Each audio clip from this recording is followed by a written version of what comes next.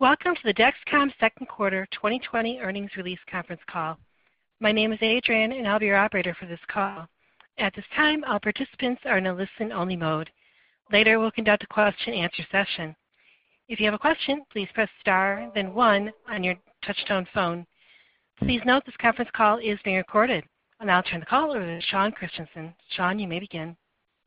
Thank you, operator, and welcome to Dexcom's second quarter 2020 earnings call. Our agenda begins with Kevin Sayer, Dexcom's Chairman, President, and CEO, who will provide a summary of the quarter, followed by a financial review and outlook from Quentin Blackford, our COO and CFO, and then a strategic update from Steve Pacelli, our Executive Vice President of Strategy and Corporate Development. Following our prepared remarks, we will open the call up for your questions. At that time, we ask analysts to limit themselves to one question so we can provide an opportunity for everyone participating today. Please note there are also slides available related to our second quarter performance on the Dexcom Investor Relations website on the Events and Presentations page. With that, let's review our safe harbor statement. Some of the statements we will make in today's call may constitute forward-looking statements. These statements reflect management's intentions, beliefs, and expectations about future events, strategies, competition, products, operating plans, and performance. All forward-looking statements included in this presentation are made as of the date hereof based on information currently available to Dexcom, are subject to various risks and uncertainties, and actual results could differ materially from those anticipated in the forward-looking statements. The factors that could cause actual results to differ materially from those expressed or implied by any of these forward-looking statements are detailed in Dexcom's annual report on Form 10-K and other filings with the Securities and Exchange Commission. Except as required by law, we assume no obligation to update any such forward-looking statements after the date of this presentation or to conform these forward-looking statements to actual results. Additionally, during the call, we will discuss certain financial measures that have not been prepared in accordance with GAAP with respect to our non-GAAP and cash-based results. Unless otherwise noted, all references to financial metrics are presented on a non-GAAP basis. The presentation of this additional information should not be considered in isolation or as a substitute for results or superior to results prepared in accordance with GAAP. Please refer to the tables in our earnings release and the slides accompanying our second quarter earnings presentation for reconciliation of these measures to their most directly comparable GAAP financial measure.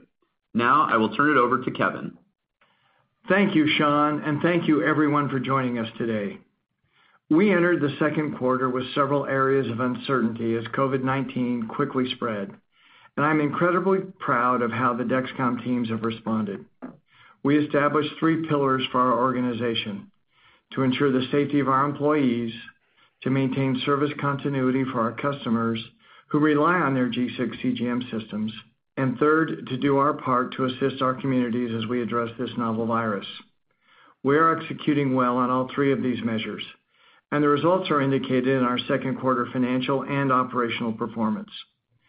Total revenue grew 35% on a constant currency basis in the second quarter, driven by our significant growth in new patient additions over the past year. This represents more than $115 million of absolute dollar growth over the same period in 2019. This growth includes steady traction in the Type 2 market, where we continue to see strong new patient additions as coverage expands. As of the close of the second quarter, the Type 2 patient population exceeds 20% of our total U.S. patient base, reflecting our growing traction as market access expands. Even with rising CGM awareness, there remain many people who continue to rely on finger sticks to manage diabetes, and we believe that there remains a significant opportunity for growth ahead in our core Type 1 and Type 2 intensive markets. As we discussed in April, new patients were slowed at the start of the quarter as clinicians transitioned to support their patients via telemedicine. We did see a nice recovery in new patient additions in late April and over the remainder of the quarter, especially in the U.S. with our sales and patient care teams doing a great job to ensure that both customers and clinicians were aware of the full set of Dexcom tools to enable virtual care. The strength of our core business also reflects our focus on the service experience that we provide. Whether through our pharmacy channel initiative, the scaling of our customer support organization, or the user interface and tools we've built through our software solution, we are prioritizing the needs of our customers. We are now 2 years into the launch of our G6 system, and the feedback that we continue to receive from our patients is incredible. In fact, Net Promoter Scores for G6 have now reached all-time highs according to both third-party industry analysis as well as our own internal measurements. This includes the most recent dQ&A industry survey of type 1 and type 2 intensive patients in which G6 received a Net Promoter Score of 83. Well ahead of our competitors and in line with the initial results that we saw immediately after the launch of G6 in 2018. Our scores have been especially high among new Medicare customers, where the transition to our no fingerstick G6 system has been very well received by both type 1 and type 2 intensive users. Our customers are achieving these results while paying an out-of-pocket cost that is comparable or often less than the out-of-pocket cost of our largest competitor. As we've mentioned before, G6 has the lowest out-of-pocket cost for Medicare patients and will be at parity with any other CGM classified as a Class II iCGM by the FDA. The pharmacy channel has also proven to be a wonderful option for many of our customers and remains our preferred long-term channel. For customers using pharmacy benefits now, nearly 70% have an out-of-pocket cost less than $60 per month, and 30% pay no out-of-pocket cost. Notably, this data is based upon the first 5 months of 2020, when patients are more likely to have deductibles still outstanding. As you can see, our products continue to demonstrate their ability to perform in real-world settings and drive patient outcomes at affordable levels. This includes the use of Dexcom CGM in additional populations beyond those with insulin-intensive diabetes. As we mentioned on the first quarter call, on April 1st, we received an allowance from the FDA to provide Dexcom CGM to hospitals during the COVID crisis, allowing for remote monitoring on any of their hospitalized patients. Our primary goal in this initiative was and continues to be the assistance of frontline workers during the pandemic, and the team has been working continually with sites to get CGM implemented. We have made great progress to date in training hospitals, and the feedback we have received from the care teams has been great. An example near to us in San Diego, Scripps Health, published a case study on their use of Dexcom G6 since the start of the COVID pandemic and highlighted several encouraging points. The use of G6 was eagerly embraced by the hospital and nursing teams, with high rates of satisfaction among patients as well. Early data indicates a trend toward reduced incidence of low and high glucose values across all patients who use CGM. And, specific to COVID-19 patients, visits into the patient's rooms have been decreased by 30 to 50% during the length of stay, saving valuable equipment and also reducing viral exposure for the hospital staff. As we stated previously, our hospital efforts were not a material driver of revenue in the second quarter, and we do not expect it to be for the current year. But the data that we are generating is invaluable as we assess the regulatory pathway forward for this important market. Whether it is the shift to telemedicine, the hospital initiative, or our efforts to expand access for the type 2 population with our various partnerships, our team continues to press forward in the midst of the challenges brought on by COVID. We've successfully doubled G6 capacity in the first half of the year, putting us in a great position operationally to address the significant market opportunities ahead of us. G6 is a platform technology.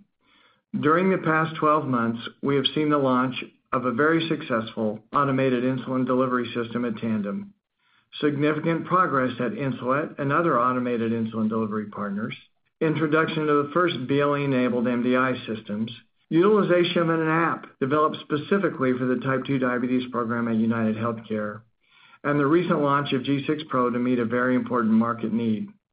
We plan for numerous customer experience and product enhancement, as well as new market opportunities for this platform over the next 2 years. And many of these initiatives will be incorporated into the G7 platform going forward.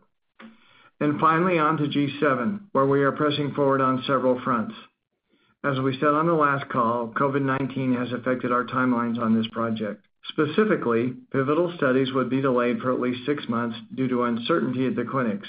And we are going to be fully ready for a G6 conversion when we launch.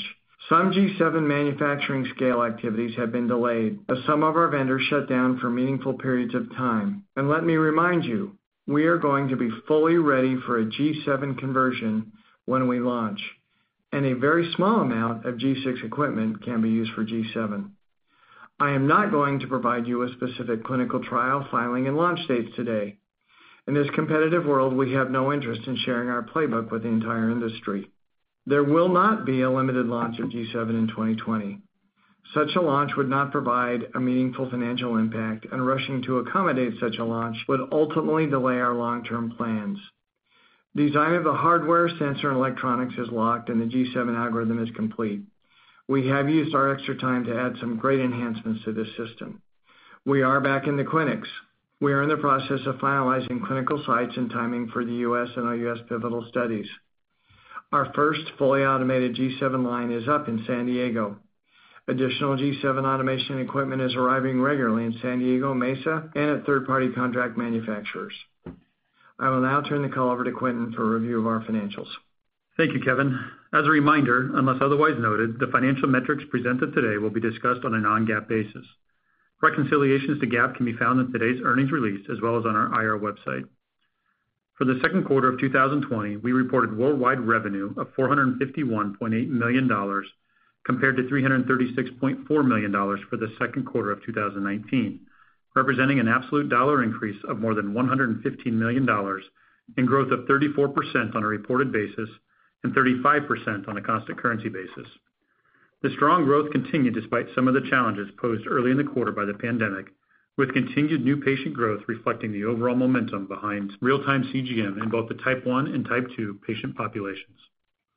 As Kevin noted, we are meeting this shift toward real-time CGM with a product in G6 that customers love, leading to our record Net Promoter Score levels. Our U.S. business remained very strong in the second quarter with growth of 38% over the second quarter of 2019. This growth extended across all three of our primary U.S. channels, pharmacy, DME, and Medicare. Pharmacy remains the fastest growing channel among the three, and our teams continue to prioritize this as a key component of our long-term strategy based on the benefits provided to Dexcom, clinicians, and especially our customers. The majority of national plans and PBMs are now covering Dexcom via the pharmacy benefit, with many incorporating a dual pharmacy and DME benefit. Our international business grew 22% in the second quarter on a constant currency basis, with consistent growth across our direct and distributor markets. We did see a greater impact to new patients in certain international markets as a result of COVID in the second quarter compared to the U.S. Unlike the first quarter, the reduced access for in-clinic visits for new patients did not allow us to offset our anticipated second quarter price impact with the same degree of volume gains. However, we remain confident in our long-term strategy as we saw improvement throughout the quarter with new patient growth recovering and our direct markets returning to strong growth in June, as well as distributor orders beginning to rebound early in the third quarter. We are creating streamlined pathways for new patients to access Dexcom CGM through different channels in our international markets. Building from the successful launch of our Canadian e-commerce platform, which drove record new patient growth following its launch in 2019, we recently expanded the e-commerce opportunity to our UK market and are encouraged by the similar early results. Canada and the UK were amongst our highest growth markets in the second quarter. Our second quarter gross profit was $289.7 million, or 64.1% of revenue, compared to 61.4% of revenue in the second quarter of 2019. Gross margin was sequentially consistent with our Q1 performance and consistent with the expectations that we noted on the Q1 call for a more muted improvement between Q1 and Q4 of 2020 as we continue to ramp costs associated with the introduction of our G7 lines. Importantly, we now have our first G7 line in place and producing product for clinical trials. The 270 basis point year-over-year margin improvement was driven primarily by product design developments, most notably our lower cost transmitter. Operating expenses were $213 million for Q2 2020 compared to $200.3 million in Q2 2019. This reflects an increase of 6% year-over-year and a 1,240 basis point reduction as a percent of revenue from the second quarter of 2019. As an organization, we continue to make great strides as we invest in the initiatives that will drive Dexcom's long-term growth, while also remaining disciplined as an organization, and this is evident in our second quarter results. Just as COVID did impact our top line, it also had an impact on certain spending activities, which resulted in some of the operating margin improvement during the quarter and was therefore temporary in nature. As a result, we expect moderation in the year-over-year margin comparisons in the second half of the year as we invest in several key initiatives for the company, including the G7 clinical trials, G7 manufacturing scale-up, our new market efforts, and direct-to-consumer advertising that we began to accelerate late in the second quarter. Operating income was $76.7 million, or 17% of revenue in the second quarter of 2020, compared to $6.2 million, or 1.8% of revenue in the same quarter of 2019. This reflects a year-over-year improvement of more than 1,500 basis points in operating margin for the quarter. Adjusted EBITDA was $122.6 million, or 27.1% of revenue for the second quarter, compared to $45.9 million, or 13.6% of revenue for the second quarter of 2019. Net income for the second quarter was $77.1 million, or 79 cents per share. Over the past 2 years, we have made tremendous progress towards becoming a profitable company. As a result, it is now becoming evident that we are going to be able to utilize the significant historic tax benefits that we have accrued over time, and we are approaching a position where in the near future we expect to release the valuation allowance that we have been required to place against many of our tax benefits in the past. This is something that we have been in front of and planning for, including the implementation of a global tax structure over the last couple of years that will allow us to continue to expand rapidly and efficiently on a global basis. As we set expectations for 2021, we will look to provide clarity around our annual tax rate expectations and leverage the benefits associated with the tax structure we put in place in contemplation of such an event. In early May, we took advantage of market conditions to further solidify our balance sheet with a new convertible note offering. On the strength of the offering, we closed the quarter in a great financial position with more than $2.5 billion of cash. Utilizing a combination of the cash generated from the convertible note offering as well as Dexcom stock, we redeemed a majority of our 2022 convertible notes in the second quarter and will redeem the remainder later this week. Our cash position leaves us in great shape to pursue the growth opportunities ahead of us, including support of the development of new markets, opportunistic investment in capabilities that complement our growth, and capital allocation into our G7 scale-up and Malaysian manufacturing facility. As we look to the second half of the year, there remain several areas of uncertainty as we contemplate the continuation of the COVID pandemic and its global impact, including employment rates and uptake of our patient assistance program in the U.S. Nevertheless, based on our experience in the second quarter, the tools that our teams have developed to support virtual patient care, and the growing clinical awareness of the value of CGM, particularly in the current environment, we believe there is enough visibility to reinstate full-year guidance. We now expect 2020 revenue to be approximately $1.85 billion, representing growth of 25% over 2019. This represents an increase of $100 million from the midpoint of our initial 2020 guidance, resulting from the strength of the business in the first half of the year. Our teams have responded well and continued to drive new patient adoption and ensure the satisfaction of our existing patients. Given the recent uptick in COVID cases globally, and in the U.S. in particular, our guidance assumes approximately 75 to 80% of our original expectations for global new patients in the back half of the year, which was consistent with what we had experienced in late March and into April at the outset of the COVID outbreak globally. Turning to margins, we now anticipate the following non-GAAP results to meet or exceed the following levels, which are ahead of what we established at the start of the year, including increasing gross margin expectations to meet or exceed 65%, representing a steady improvement over 2019. This includes costs associated with the initial development of our Malaysia manufacturing facility in support of the growth of our international business and is in line with our long-term expectations for gross margins in the mid-60s. We are now increasing operating margin expectations to meet or exceed 14%. This revised guidance contemplates the increased second-half spending associated with the initiatives that I previously mentioned, yet still demonstrating annually year-over-year improvement as we leverage our strong top-line results. Finally, we are increasing our expected adjusted EBITDA margins to meet or exceed 24% for the year. Our team has done a great job to execute on our goal of doubling G6 capacity in the first half of 2020, despite an extraordinarily difficult and unanticipated operating environment, putting the company in its best position since the launch of G6 to meet the many opportunities in front of us. And we now look forward to replicating that momentum with the scale-up of our G7 lines. With that, I will now turn the call over to Steve for a strategic update. Thanks, Quentin. We continue to make great strides in executing on our strategic priorities, even as we navigate the current environment with the utmost care for the health of our employees, the continued service of our patients, and assistance to our communities. The doubling of G6 capacity in the first half of the year has placed us in a great position to creatively target new customers and extend the launch of G6 in several of our existing markets. We are gaining steady traction among type 2 insulin-intensive customers, building from our efforts to drive expanded access beyond Medicare and into commercial payers, as we've seen with UnitedHealthcare and more recently Aetna, both of which now provide access through the pharmacy. At the recent virtual ADA conference, we presented encouraging data on a subset of our type 2 intensive patients after their first 12 weeks of usage of G6. The data demonstrated average A1C reduction of 1.5%, significant improvement to quality of life metrics, and 95% customer satisfaction with G6. COVID has also brought a clear focus to the long-term potential for CGM and the importance of glycemic control. We've spoken at length about the large market opportunities ahead for Dexcom, including our focus on the broader type 2 market, hospital use, and use during pregnancy. The fact that all three of these populations have now received exemptions to allow for broader access to Dexcom CGM during the pandemic provides validation for these new market expansions. In early April, the FDA made a special allowance to permit the use of CGM in the hospital setting. In early May, we saw a special ruling from CMS to allow access to all people with diabetes who are diagnosed with COVID-19.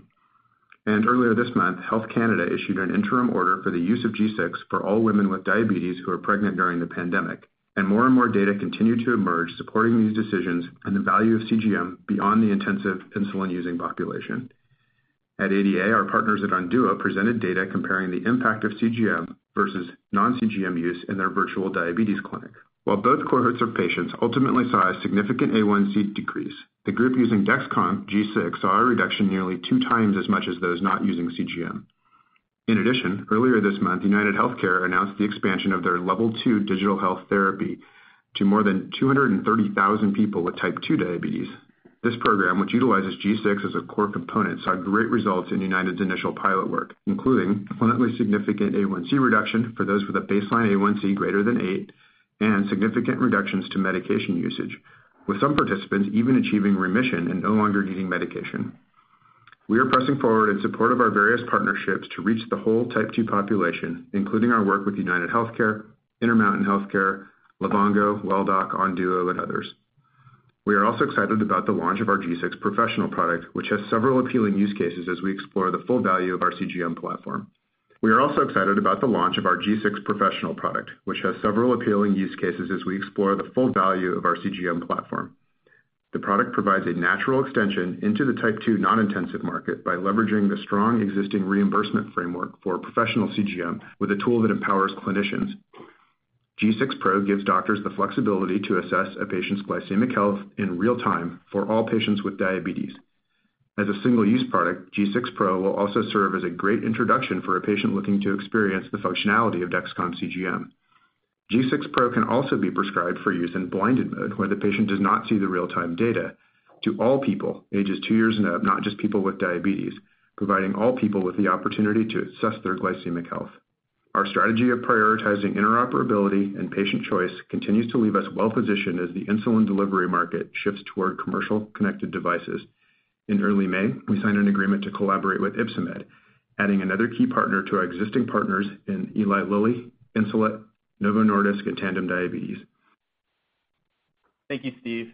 As a reminder, we ask our audience to limit themselves to only one question at this time and then re-enter the queue if necessary. Adrian, please provide the Q&A instructions. Thank you. We'll now begin the question and answer session. If you have a question, please press star, then 1 on your touchtone phone. If you wish to be removed from the queue, please press the pound sign or the hash key. If you're using a speakerphone, you may need to pick up the handset first before pressing the numbers. Once again, if you have a question, please press star, then 1 on your touchtone phone. And our first question comes from Jeff Johnson from Baird. Your line is open. Thank you. Good afternoon, guys. Can you hear me okay? We can. Perfect. Great. Thanks for all the information on the call, and congratulations on the quarter. So, Kevin and Steve, you both touched on hospital and pregnancy, gestational use. I guess what I'd love to hear an update on is maybe the pathway and timelines to maybe extending some of those reimbursements to more of a permanent nature, whether that's Canada, the UK, where we've seen some of the movement on gestational over the last year, or even in the US. Just again, pathway and timelines on how we should think about when those could become more permanent contributors to the model. Thank you. You bet. I'll take that, Jeff. On the hospital side, we are really now just starting to gather data from the centers that use CGM. When we started the whole hospital initiative, it was just let's get the product out there and help the staff at the hospitals and also make patients healthier. And we navigated through a series of things that we really didn't anticipate very well, such as the IT systems at the hospital and things of that nature. So we're now starting to gather data. We also have learned, interestingly enough, that a lot of the hospitals, even though they all got the same product, had different protocols and different way they use CGM. Some of these centers would put it on anybody with diabetes. Somebody would put anybody with elevated glucose levels, and others would take the approach, we're not going to do this until somebody's really sick. So we're going to learn more about the protocols and how it was used, and to start gathering data about the sensor and how it worked. And also we're going to try and gather data with respect to how these patients were treated from a drug side as well. Anecdotally, what we've heard is our product performed in the hospital the way we thought it would, that its accuracy and performance really wasn't affected by the compounds used to treat these patients. And we should have a pretty good picture of where it is. We've not had any additional discussions with the agency on the hospital data yet because we really haven't had anything in a form that we could present that would start us down a path. As far as next steps in the hospital, we still have the ability to use the product in the system, and with COVID not going away, I think we'll be able to gather more data. And now that we've been through this initial wave of learning, we'll probably get better data and more data and know what we're looking for going forward and put together data. We'll present that to the FDA, and at the same time, we'll present them with a plan as to what we think we need to do next. That's going to be a while, but we've got some time to gather more data. On the gestational side and the pregnancy side, we have seen some countries open up and say, hey, let's go do this, the UK and Canada that you pointed out. We've had very detailed discussions with the FDA as to what we need to do on the pregnancy side to get that label, and we are working on that. We all know the product works very well in pregnancy. All you've got to do is go to social media and see all the Dexcom patients who have had a child that they never thought they would have, who have diabetes, of our type 1 patients. On the gestational side, we think our opportunity is outstanding, not only from a manage those patients who have gestational diabetes, but as a predictor of those who may in fact get it. And again, we are running studies. There are studies being run by many others to determine what that model looks like. I think our first step there, Jeff, is we need to get just a pregnancy indication with the FDA rather than a specific gestational one, and then head down the line to develop a product and a platform that fits into that market on a cost-effective and a positive outcome basis, but we're very optimistic that it will. And our next question comes from Kyle Rose with Canaccord. Your line is open. Great. Thank you very much for taking the questions. I just wanted to talk a little bit about the quarter and maybe just kind of understand any differences you're seeing in underlying patient behavior or patient demand in states or geographies that have high levels of COVID currently, or any states or geographies that don't. I'm just trying to understand how much of an impact we saw to new patient starts with respect to COVID in the quarter, and how we should think about the potential for rising case volumes to potentially increase in the second half of the year. Yeah, we didn't quantify exactly what we believe the impact to be in the second quarter, but we tried to give some color, and it's the foundation for how we thought about the back half of the year as well. If you look at the end of March and into April, new patient starts when COVID was really starting to ramp at that point in time was roughly 75% of kind of that normal range that we would have expected. So you saw about a 25% impact on the new patient starts at that point in time. Now, I will say over the course of the quarter into June, we saw that rebound nicely back in line with previous expectations as things started to come under a bit of control. Now, we saw it pick up a little bit, in July as the COVID cases have increased a bit more that we're all aware of, and we were very clear in our guidance that we're assuming roughly 75% to 80% of new patient starts throughout the back, half of the year. That's the best data point we have at this point in time. So I would just take you back to that, reference point of 75% to 80% roughly new patient starts throughout the month of April is kind of how we saw the impact in the quarter.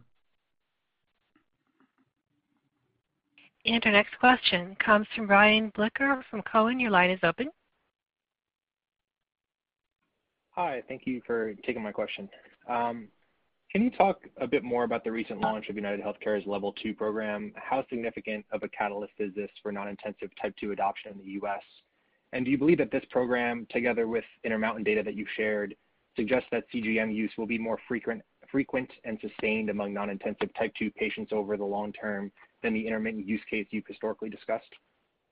Yeah, I think this is Steve. It's certainly evolving, but I think these are all, validating points for us, right? That certainly UnitedHealthcare serves more than 230,000 non-insulin taking type 2 patients, and we would hope that over time that program is expanded pretty dramatically beyond where it is today. We're in the midst of just continuing to capture data and prove out the value of this technology in the non-intensive patient population. We know we have something there. We know it's important. Whether it becomes a real-time, all-the-time use case over time, it very well could be. We're seeing some very positive outcomes for people using it for frankly, a longer period of time than maybe we would have cited previously. So there is that opportunity. Reimbursement is still in its infancy in the non-insulin using patient population. So, we've not only got to prove the outcomes, we've got to get the product paid for. So it's still not, even the balance of this year, not going to be, a material piece of the business, but it's going to continue to grow over the coming years for sure. And our next question comes from Robbie Marcus from J.P. Morgan. Your line is open. Thanks. Appreciate the question and congrats on a good quarter. Gwen, I want to maybe spend a little bit on the guidance here. You touched on new patient expectations. Usually at the beginning of the year at J.P. Morgan, when you give guidance, you give us a little flavor for how we should think about revenue per patient and the headwind expected there for throughout the year as you shift into pharmacy and restructure some of your negotiations on price and international. So I was wondering if you could give us a little bit more flavor as we're halfway through the year, what's baked into guidance, and also if you could spend some time walking us through the bottom line expectations. You put up a fantastic adjusted EBITDA this quarter. How much of that really is the new baseline, and if you could quantify how much was just deferred spending that we should expect in the back part of the year. Thanks. Great. So with respect to the first part of that question around top line and revenue per patient, or maybe the pricing headwinds that we've talked about, historically, certainly we came into the year with an expectation that was going to be somewhere around $125 to $150 million, likely being closer to that $150 million range. I can tell you that, based upon where we saw price come in Q2, it was right in line with our expectation. We have not changed our pricing assumption in our full year guidance at this point in time. We still expect it to be around that $150 million range. So not anything significant in terms of a change there. The strategy we've put in place to step this down over time continues to play out exactly as we had expected. So that continues to be consistent.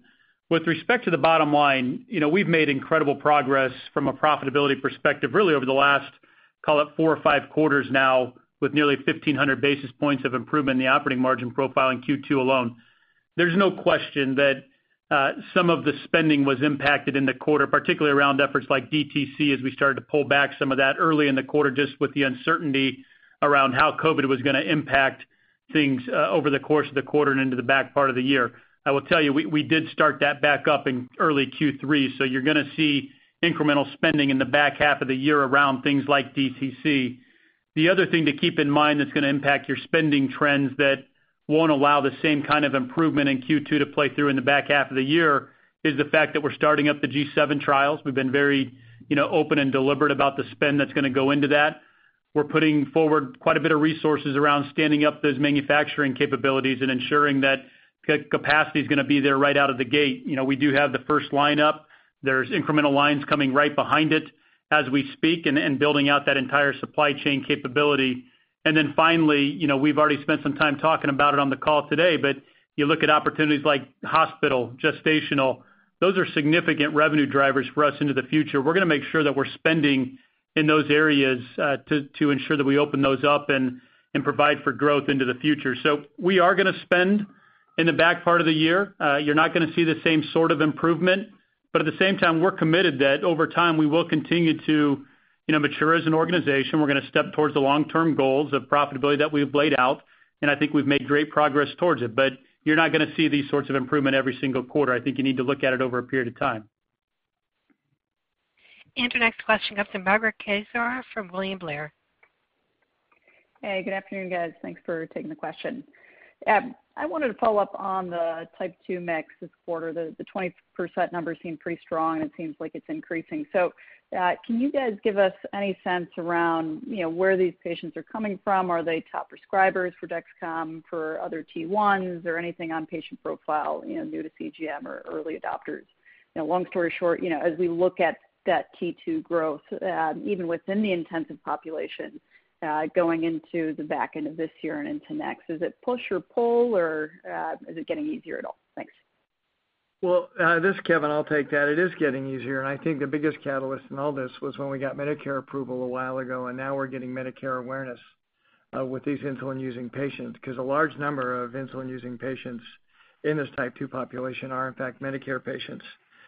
So that has been a big catalyst for growth, particularly as we've gotten better at serving and taking care of those patients. I think the other catalyst is just the approvals we received from some of the large payers. Steve pointed out UnitedHealthcare and Aetna covering type 2 patients on intensive insulin recently, again, giving more patients access to it. As these patients are having positive outcomes, access is growing, and they're matching the CMS approvals that we've already received. So it's coming across the board, and it's not coming just from our primary prescribers. They're coming from everywhere. Many of these patients don't even see endocrinologists, so they're finding out about Dexcom and coming to us directly because of our marketing efforts and because what they've heard word of mouth or what they've seen from others. We've always felt this would be a great use of our technology, and it's proving to be exactly that. And our next question comes from Jason Bedford from Raymond James. Hi, good afternoon. Thanks for taking the questions. So I guess just on the international business, it looks like that's probably the only place you could really pick at here. Quentin, can you just summarize why the growth was a bit slower than historical trends? You seem to infer that trends in the direct market picked up in June and in distributor markets in July. Can we assume that you expect a greater than seasonal impact in international sales in the second half? Yeah, it's a fair question. I think, it's a bit premature to speak to that, fact in terms of playing out over the course of Q3 with respect to the distributor orders. Certainly we saw those orders start to come through, and in the third quarter, I think the question becomes, based upon what was happening with COVID in the broader environment today, do we see that actually, rebound and double up in terms of the orders in Q3, or does everything just kind of defer and push a bit? Our guidance would contemplate the fact that it pushes at this point in time, just based upon the best information that we have. If it were to all come in, then terrific. I think we'd be very happy. Just a little bit of color around that OUS result. I think what you're seeing there is very comparable to what the broader marketplace and industry realized over the course of the quarter as well. I think if you look at the data points that have been put out there by our competitors thus far, they saw a slowdown in growth in Q2 in their international business, just as we did. Sequentially, absolute dollars stepped down from Q1 into Q2, which we certainly saw as well, but the broad market saw the same thing. So I don't think you're seeing anything that's unique to Dexcom. I think over time we remain as bullish as ever on the international opportunity.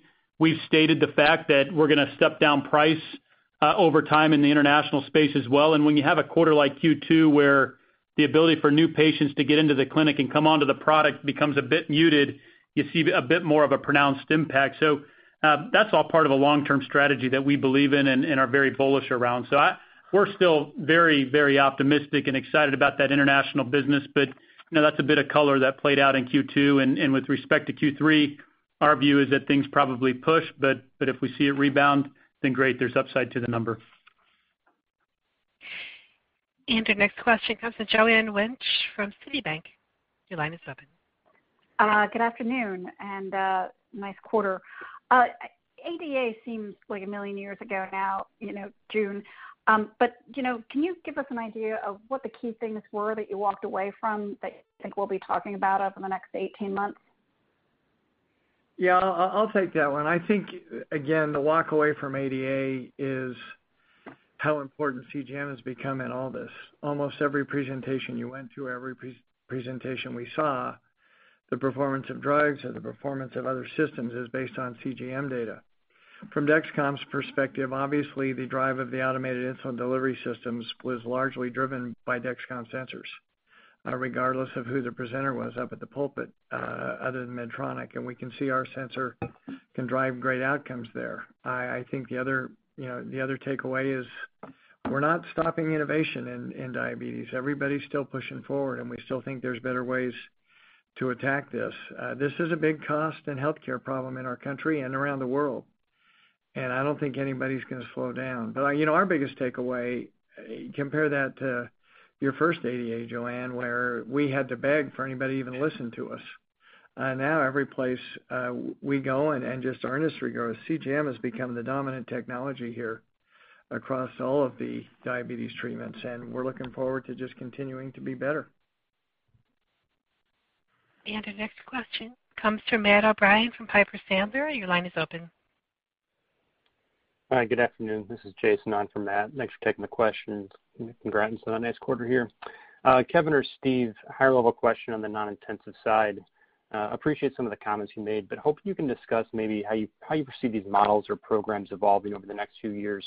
Do you expect the revenue model to be similar to what you see with the intensively managed population, or do you expect it to take different forms with maybe some possible risk sharing or shared cost savings elements? Just anything you can offer there on how you see the contracts coming together over time now that you've been engaged with payers and other partners on various models. Thanks. Yeah, this is Kevin. I'll add a bit to Steve's comments earlier. We don't see one solution yet. We are working with a number of partners on the payer front. We're working with clinics. We're working with a lot of these diabetes management systems as well to provide CGM data to figure out what the best model for these patients is. We're not only working with these partners, but we're doing a lot of market research on our own. And one of Steve's comments that is becoming very evident in all the work that we do is type 2 patients are more than open to wearing CGM and learning what's going on with their bodies.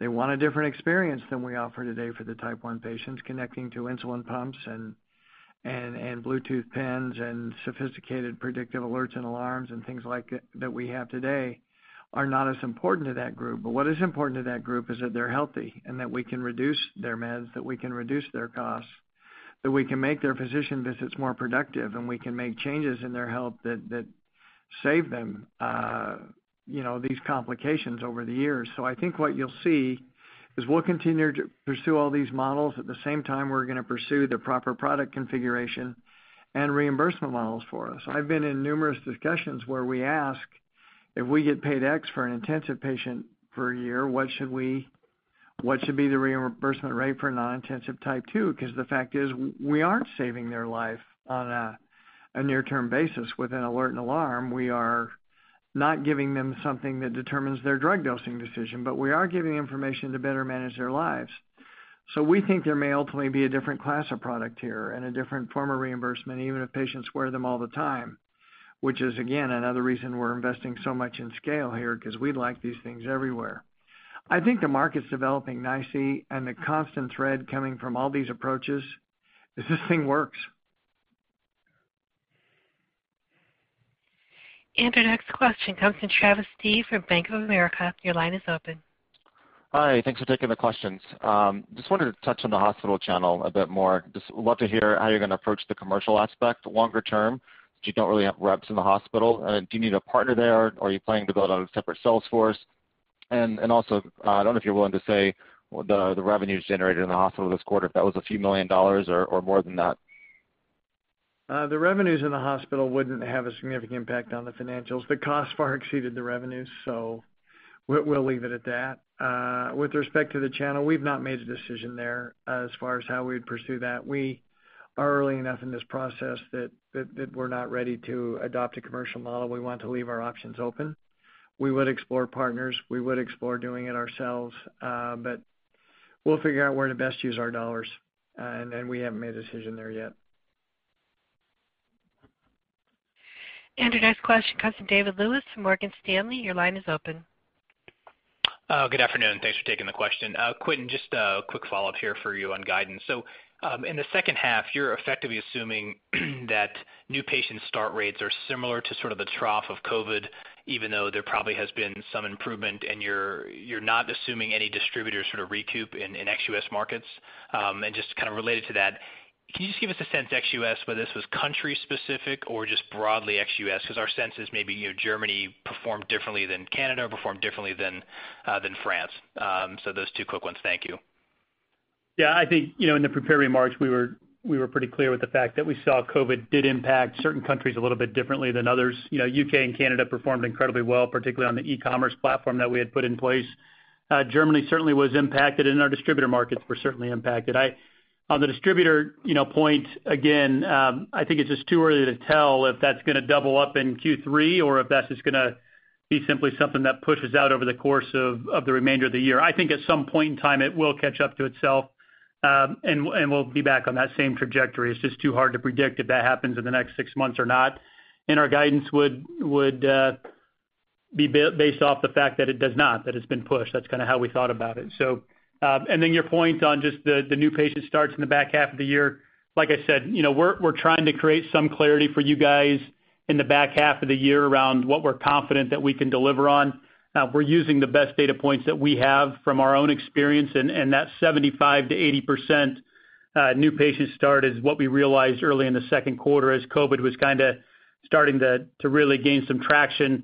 We've seen COVID numbers increasing here recently in the third quarter as well, and so that's the best data point that we have. So that's how we went about putting the numbers together. Obviously, if we can navigate through that more effectively or to a better degree, then there's going to be opportunity in the guidance number, but we don't want to get ahead of ourselves at this point. And our next question comes from Larry Biegelsen from Wells Fargo. Hey, good afternoon, guys. Thanks for taking the question. Kevin, as you mentioned up front, Medicare is not enforcing the clinical criteria for CGM during the pandemic. It's unclear if this applies to all type 1 and type 2 patients or just those affected by COVID. How broadly have physicians interpreted this rule, and what impact have you seen in the market? And do you expect CMS to continue to allow this exception through next year? Thanks for taking the question.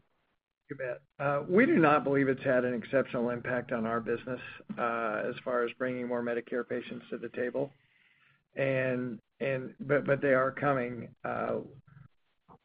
On a broad scale basis, as we look at the Medicare ruling, we would be very pleased if we could get the criteria for Medicare patients much more condensed and much more realistic.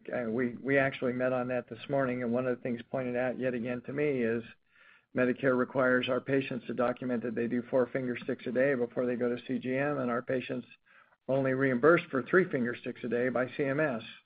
So there are large inconsistencies there, and this is a product that has tremendous impact with these patients. It would certainly be our goal to have these coverage criteria and the steps that patients have to go through to get CGM simplified and more broadly applied across all of diabetes. But that's something we're working on now, and I can't anticipate where CMS is going to go. But it certainly makes sense that we do that. And our next question comes from Danielle Antalffy from SVB Leerink. Your line is open. Hey, good afternoon, guys. Thanks so much for taking the question. Congrats on another very strong quarter. Just a quick question on the type 2s. I think you mentioned it's now 20%. I think you said of your installed base, correct me if I'm wrong, maybe you said new patient adds. But how has that changed versus the year ago period? Just trying to get a sense of how that might be growing. Yeah, no, it's certainly increasing nicely, particularly as we continue to focus in that particular area. The 20% is of the install base. So we didn't give a sense in terms of the overall growth in that particular area, but we've talked about our focus there and opening up those channels. And I think, the fact that we're now talking about it just indicates the progress that we're making there. So that's the extent of the detail we've given around it. And our next question comes from Matthew Blackman from Stifel. Your line is open. Good afternoon, everyone. Thanks for the question. And Quentin, thanks for the color on new patient start headwinds. I was hoping you could extend those comments to the installed base. Was there any notable change in attrition or utilization rates during the quarter or the first half of 20? And are you making any changes to how you're thinking about those same attrition utilization risks in this new guidance? Thanks. Yeah, great question. We didn't really see anything over the course of Q2. But to be fair, I think it's probably a bit early to really understand whether or not we will see an impact, and therefore we have contemplated something in our guidance in the back part of the year around our patient assistance program or attrition. And, keep in mind, we announced, during the second quarter that we would be putting in place a patient assistance program, but that wasn't going to be effective until the third quarter.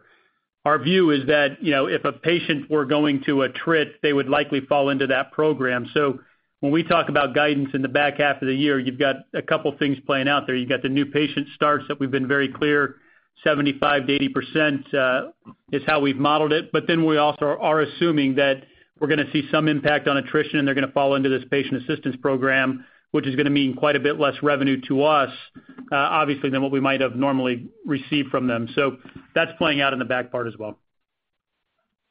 And our next question comes from Chris Pasquale from Guggenheim. Thanks. Quentin, two quick model questions. First, just any numbers you could put around the expense shift from 2Q in the back half of the year. The leverage was really impressive. It'd be great to have a better sense for how much of that was one time. And then can you give us any broad strokes on what you're thinking in terms of the tax rate once you start reporting one from an income statement perspective? Thanks. Yeah, we're not going to talk to the tax rate just yet. I think, we need to get to the point where we flip that valuation allowance. We don't know exactly when that's going to be just yet, but we know that it's coming here in the near future. And the last thing I want to do is, like I said, put a couple $100 million gain through the financial statements that surprises everybody in the particular period. I think it's important to know we're out in front of this. We anticipate it. We've put a tax structure in place that's going to allow us to have a very efficient global tax structure and grow globally in a very efficient way with a very attractive tax rate. So we've been well in front of this for quite some time, and the point is just to start to put it onto your radar. With respect to the other question, sorry, remind me what the other question was. OpEx in the back part of the year. Yeah. So, there wasn't a significant impact that moved the needle meaningfully in the second quarter. I mean, call it roughly $10 million or so of spend that likely would have showed up in the quarter had we not been impacted. But I think importantly, the back half of the year is where you're going to see a significant ramp in the overall spend profile, particularly with G7, clinical trials getting going, G7 scale really taking off, and then turning on the DTC spigot for the first time in a significant way. I think one of the things that maybe is not as appreciated by folks is that historically we've always been constrained from an inventory position. We exited Q2 in the strongest inventory position that we've been in with respect to G6 in our company's history. That allows us to start to open up opportunities like DTC in a significant way that we believe can drive growth into the future. So you're going to see that play out. Spending is going to be significantly higher in the back half. When you do your modeling, it's going to be almost $100 million of spend higher in the back half. We recognize that and realize it. But those things that I just indicated are going to be the areas that we primarily focus on in our spending. And as a reminder to re-enter the queue, please press star, then 1 on your touch-tone phone. That's star 1 to re-enter the queue. One moment.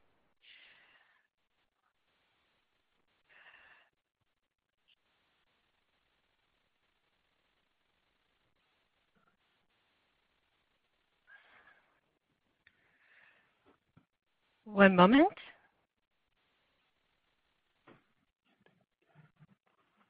And Ravi Misra, your line is open from Berenberg Capital. Hi, how you doing? It's Misra. I hope everyone's okay. I just want to pick your brains a little bit more around the reimbursement for some of this less intensive insulin management patients. Steve or Kevin, can you help out to think about what's in Dexcom's control in terms of what you think you need to do to establish that use case in a kind of payment? Thanks. Obviously, first and foremost, it's to build, as Kevin mentioned, to build the right products for this patient population. We think the products are going to be different. They're not going to have there won't be nearly as, I don't want to say nearly as robust because the performance of the underlying sensor will be the same. But having some of the bells and whistles that we need for the intensive insulin population just don't apply to type 2s. The software experience needs to be different. So those types of things are within our control, or even, frankly, within the control of some of our partners that we've talked about.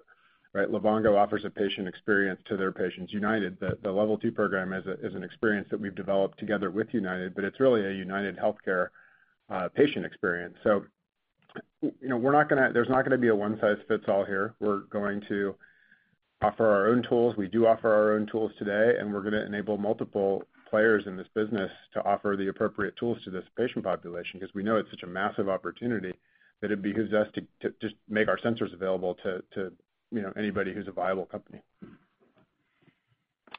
And our next question comes from Steven Lichtman from Oppenheimer. Your line is open. Thank you. Hi, guys. I was wondering if you could provide some more color on the e-commerce initiatives that you mentioned are expanding internationally. In what ways has it helped in Canada and now UK during COVID in terms of driving new patients and getting them started on CGM?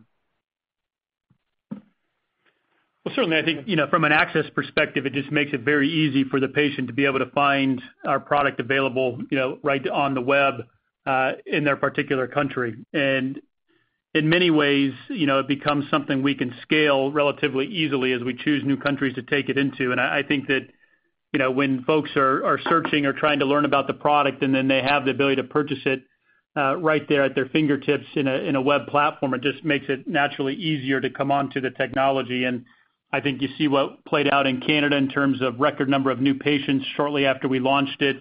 The early success in the UK clearly, speaks to the benefit of the e-commerce platform as well. So I think it's something that we can scale over time as we take into new countries, and it clearly has the benefits with it.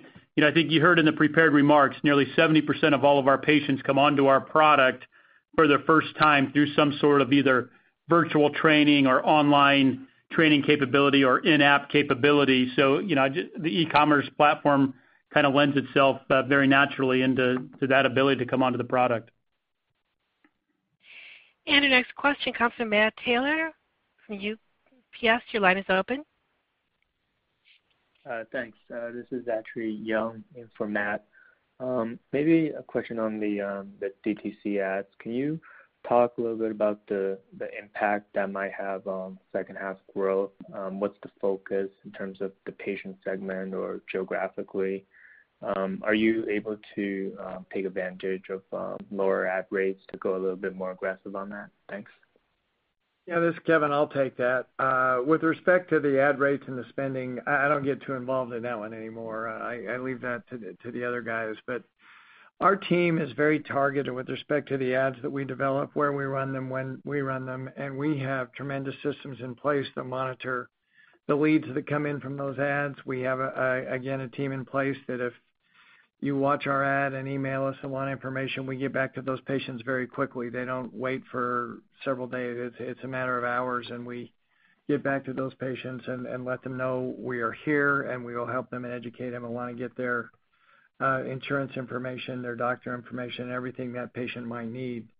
We do track that spending and where we spend it. We track the results from it, and then we invest in those places where we think it will be better. But we are seeing, working from home now, we see Dexcom ads wherever we watch television a lot more than we used to, and I think they've been very successful, and our team is really good at this. And I would just say, from a return on investment perspective, there's not a better investment that we can make inside of these four walls today than direct-to-consumer spending. It's amazing the capability that the team has put together and the targeted effort there to drive results. Thank you, ladies and gentlemen. This concludes today's Q&A session. I'll now turn the call back over to Kevin Sayer for final remarks. Thank you very much, operator, and thanks everybody again for being on our call today. We saw a headline come across our phones while we're sitting here, "What pandemic? Dexcom rocks here." I just want to tell everybody that we did have a great quarter, but we were affected by this like everybody else. Our commercial teams had to completely change the way they worked, and I had a town hall meeting with our team in the Philippines last week, and the stories of some people who literally kept themselves locked up in the city for 2 months away from their families to help our patients are incredibly inspiring. We've all been affected by this and working from homes, and it's safe to say, like everybody else, we've never experienced anything or planned for anything like this.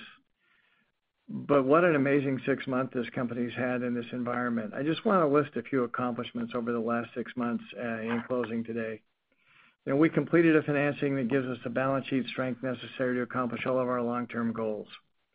We achieved an worldwide absolute dollar sales growth increase of $240 million during this chaotic time. Our type 2 business on the intensive insulin side is demonstrating strength and the outcomes we always said we'd have with these patients. We've waited a long time to execute on this plan, and we finally got into the hospital, and we think that will be a great market for us. Our financial performance is exceeding all of our plans on the bottom line, providing us with operating cash to reinvest in our business, as we talked about money that we need to spend over the next 6 months of the year. Our G6 satisfaction scores are at all-time highs, again during this period of chaos. We have a great product supported by a very dedicated team. And let's not forget our pipeline. G7 progress is excellent, as I said earlier in the call. The groups working on this project are hitting on all cylinders.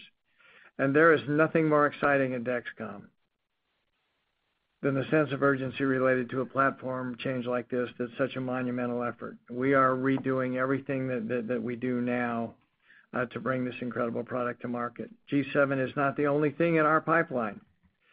We're spending numerous hours talking about Gs 8, 9, and 10 and whatever else comes in the future, but we're also making sure we don't ignore G6. We have numerous product improvements and patient experience improvements with G6 that'll be out over the next couple of years. We don't ever sit still. I just completed a series of virtual presentations for various groups here at Dexcom, and one of the questions I was asked to answer is, why has the company been so successful? And I narrowed my answer down to a very simple statement. We provide a solution to a very serious problem, and we do it better than anybody else ever has. As we look to the future, we can continue to do that, only we can do it much better than we do it today, and we believe we can solve many more problems in the same manner. It's going to thrill the healthcare community, and more importantly, we're going to save patients, caregivers, healthcare professionals, and payers time, money, and we're going to continue to save lives. Thank you, everybody. Thank you, ladies and gentlemen. This concludes today's conference call. Thank you for participating. You may now disconnect.